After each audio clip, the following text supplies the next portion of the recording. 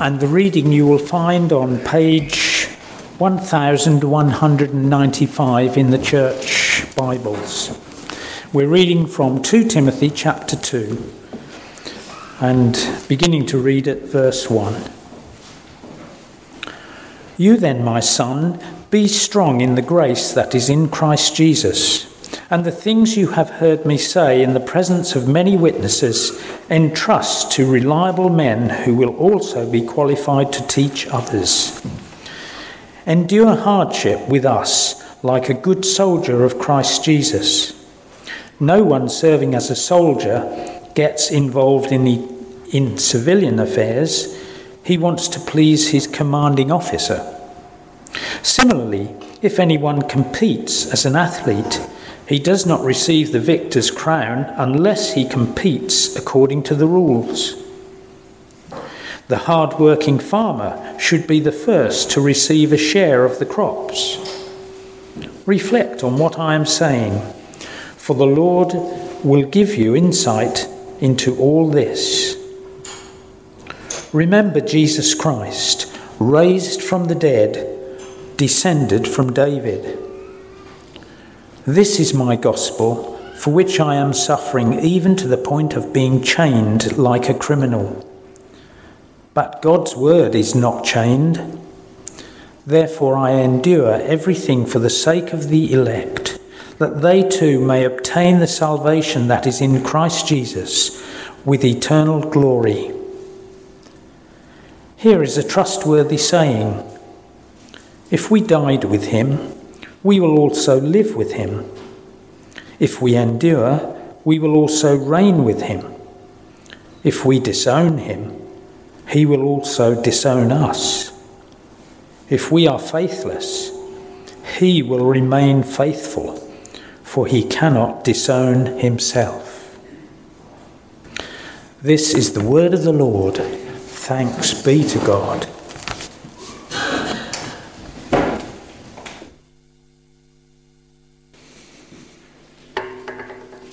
Thank you, Steve, for sharing that reading for us.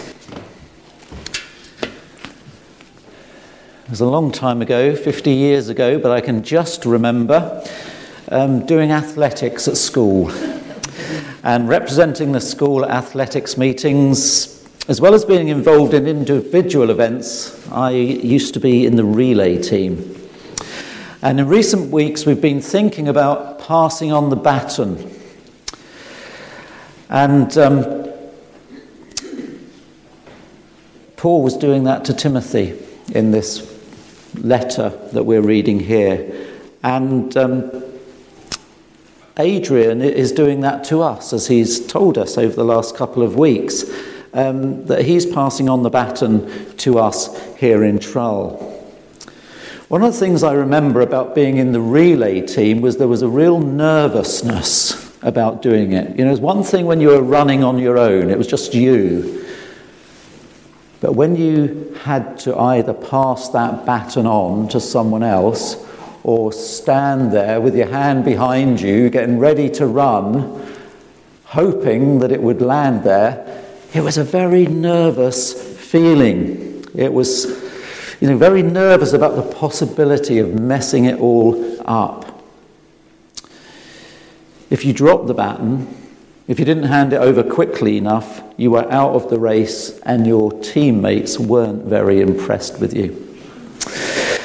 So, fortunately, I was often the last man.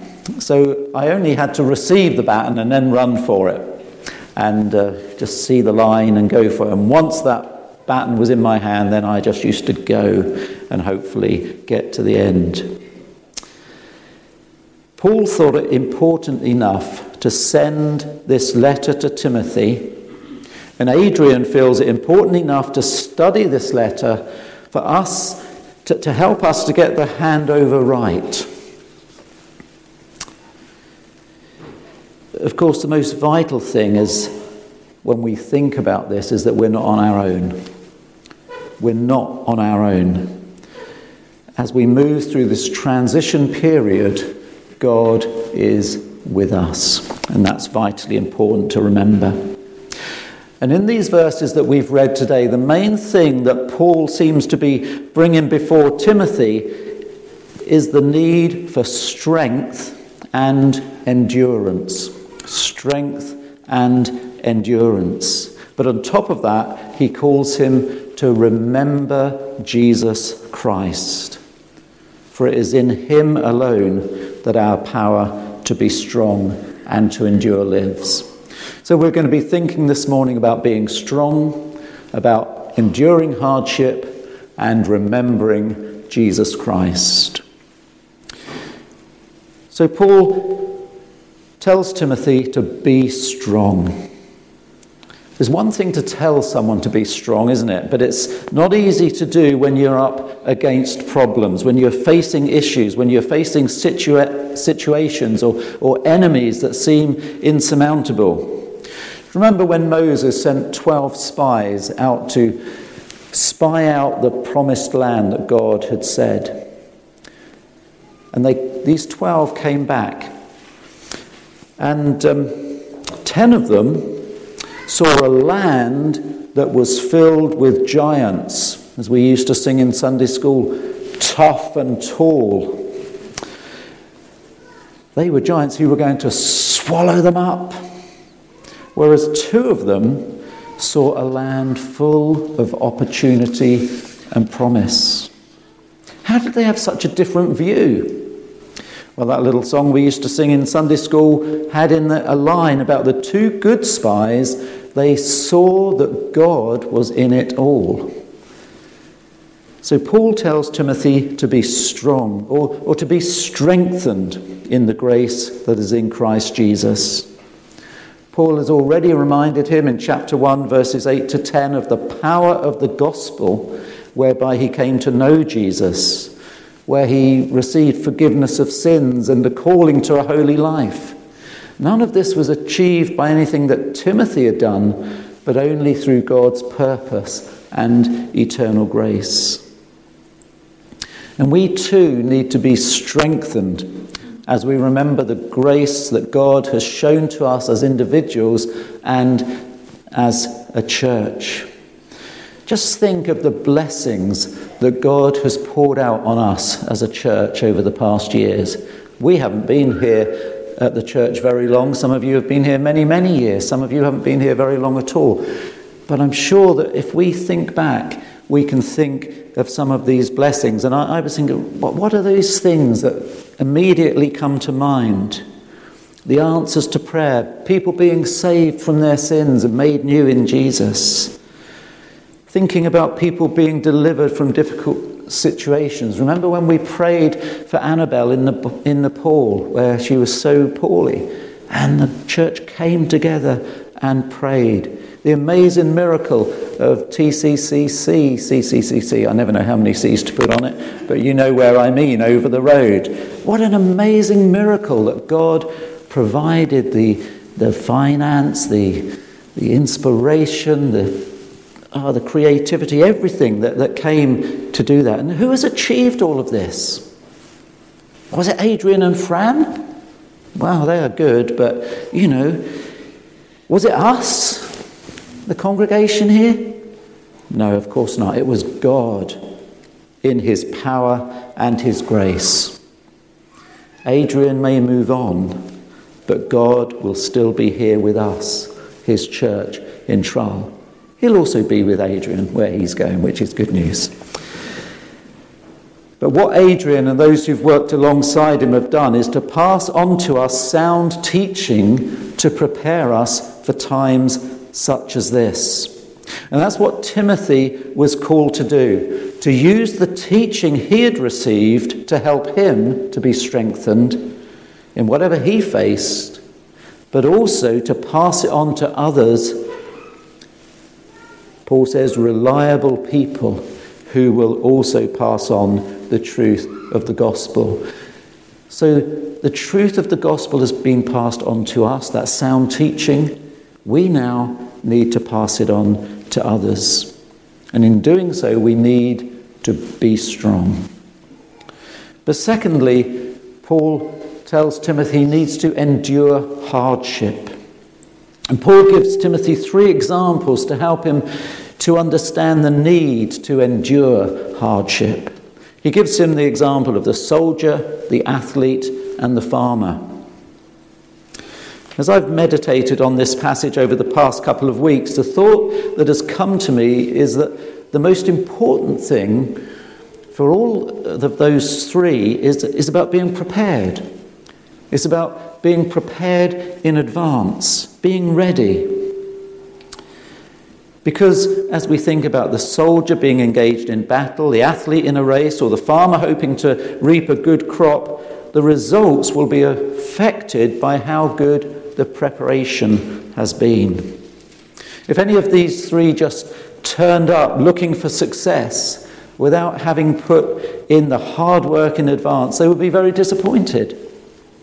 Enduring hardship is about being ready and prepared for what may come. Paul knew that what lay ahead for Timothy actually didn't look good. To be a Christian at that time was a tough call. And Paul mentions his present sufferings in his dark, dank cell in verse 9. I am suffering even to the point of being chained like a criminal. But he'd endured terrible hardship in seeking to share the gospel to as many people as possible long before this. When you get home, read 2 Corinthians chapter 4, verses 8 to 12, and chapter 6, verses 3 to 10 for a flavour. You'll read there of beatings, of shipwrecks, of stonings. These are just some of the everyday things that Paul seemed to have endured in hardship for Jesus.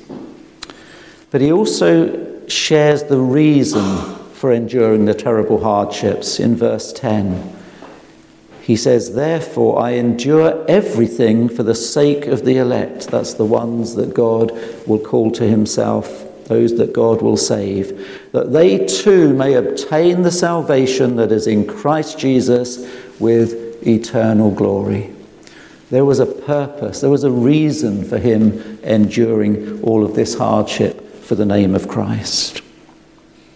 So how does Paul use these three examples to help Timothy, and what can we learn from them? In verses 3 and 4, you notice he speaks about a good soldier of Jesus Christ. Those of us who are a little bit older will remember that there was a time when the idea of the Christian soldier was very popular. In hymns such as Onward, Christian soldiers marching on to war, stand up for Jesus, ye soldiers of the cross. But they're considered to be a bit politically incorrect these days, so we don't sing them anymore, which is a bit of a shame, but there we go. What is Paul's point about the soldier? I think it's about devotion. Devotion to the commanding officer and to the cause. I remember becoming very frustrated when I was playing golf with my son and nephew, as they kept stopping to check their phones while we were playing golf, to check the latest football scores or to see what anyone was saying on Twitter. And I got very frustrated, which is hard because I'm a very patient person normally. But on the golf course, there's a certain etiquette, and it doesn't involve mobile phones. So in the end, I said, right, that's it. If you don't put them away, the game is going to stop. I said, I'm going to refuse to play unless you put your phones in your pockets.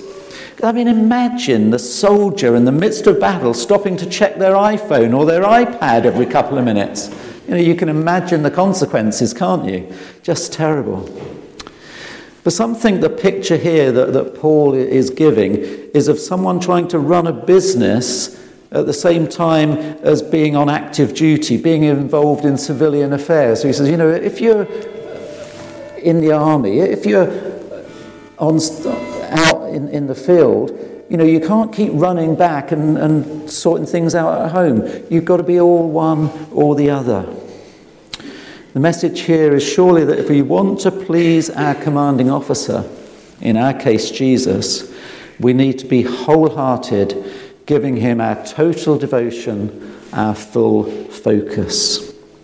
And if we're going to be able to endure hardship, we need to have our wits about us, to put aside the trivial and unimportant, anything that would divert our attention from our high calling in Jesus. We need to keep focused on Jesus and his teaching. So that's the good soldier, but what about competing as an athlete in verse 5? He says the athlete must compete according to the rules, or face the prospect of being denied the prize. That would have been the laurel wreath, or in our days the gold medal, for which they're striving. I wonder if you were one of those people that always tried to find a shortcut when doing cross-country at school. I wasn't, because that was one of the few things I was good at school. I could win the cross-country by keeping the rules and doing the whole course. And so I didn't cheat. But how strange it's been to see athletes like Jessica Ennis-Hill receiving medals years after the event, because the people that were originally in the race were disqualified because they were drug cheats. They didn't compete according to the rules. And so they've had their medals snatched away from them and given to somebody else. What is Paul's point here? Timothy was not just facing persecution from outside the church. Sadly, there were those from within the Christian community who were watering down the gospel of truth. Some, as I mentioned in chapter 3 and verse 5, who had a form of godliness but denied its power. So as one called to serve in God's kingdom, Timothy needed to follow the rules laid down by God, to preach and teach the truth that had been handed down to him, to show love to God's people, and to exercise discipline in his own spiritual life. So how important it is that we help and support those who will be our spiritual leaders in the next few months, to enable those to keep the rules of church leadership, and that we too strive alongside them, that we together might receive the victor's crown in due time. So we need to keep the rules like the athlete. And then there's the hard-working farmer in verse 6. I always think that being a farmer looks very attractive on a sunny day. But I guess the reality is a bit different in the middle of winter when it's cold and drizzly and there's a wind chill factor of -10 and you've still got to go out there. A bit of a different story. But why does the farmer work hard and energetically? It's because he or she is looking for the reward, for the result of their labours, the crop, the fruit. And Paul is calling Timothy to also work hard and energetically as he faces up to the hardships of living for Christ. Yes, there'll be the good sunny days, but there'll also be the desperate days in the depths of winter. But the same attitude is required. It will be important to remember who you are working for and what you are working towards. And for us here, there'll be tough and uncertain times while we await God's plan for the future to be revealed to us. There'll be good days and bad days, days when we might not feel like being part of this family, when we might feel like we want to get out and go somewhere else. But when you feel like that, remember who you're working for, Jesus, and what you're working towards, his glory. Thinking about the soldier, the athlete, and the farmer, William Hendrickson writes, when a person fights wholeheartedly for the good cause, competes according to the rules, and works energetically, he will receive a glorious reward. And NIV Study Bible comments, the main lesson is that dedicated effort will be rewarded, not necessarily financially, but in the enjoyment of seeing the gospel produce changed lives. Paul asked Timothy to reflect on these things. He says, reflect on these things. Take time to stop and think, and the Lord will give you insight into these things. And it will be good for us also to reflect on these things so that we too might receive insight to help us through the journey ahead. But finally, in conclusion, verses 8 to 13, Paul says to Timothy, remember Jesus Christ. Paul brings Timothy's attention back to his Lord and Saviour, Jesus Christ. We haven't got time to consider these verses in detail, but it's important to note what Paul is saying. I think what he's saying is when the going is tough and you're not sure how you're going to cope, turn your eyes upon Jesus. Remember who he is. Remember what he has done. Remember where he is now. Remember that he is the risen one. He has died for you. He paid the price for your rebellion against God. He's overcome sin, death, hell, and Satan. Not only that, Paul speaks about Jesus being descended from David. That speaks of his kingship. So not only is he the living one, he is also the reigning one. So Paul says, remember who is with you, helping you to be strong and to endure hardships. It is Jesus Christ, the living one, the reigning one. He says, remember too that God's word cannot be chained. God's word cannot be chained. The Holy Spirit cannot be controlled by men and women.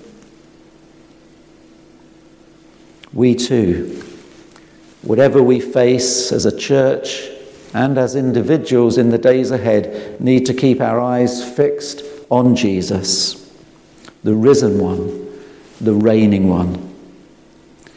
Paul quotes in these last few verses what is probably an early Christian hymn, reminding us that when we endure hardship in the name of Christ, as a soldier, as an athlete, as a farmer, that there is a reward, there is glory.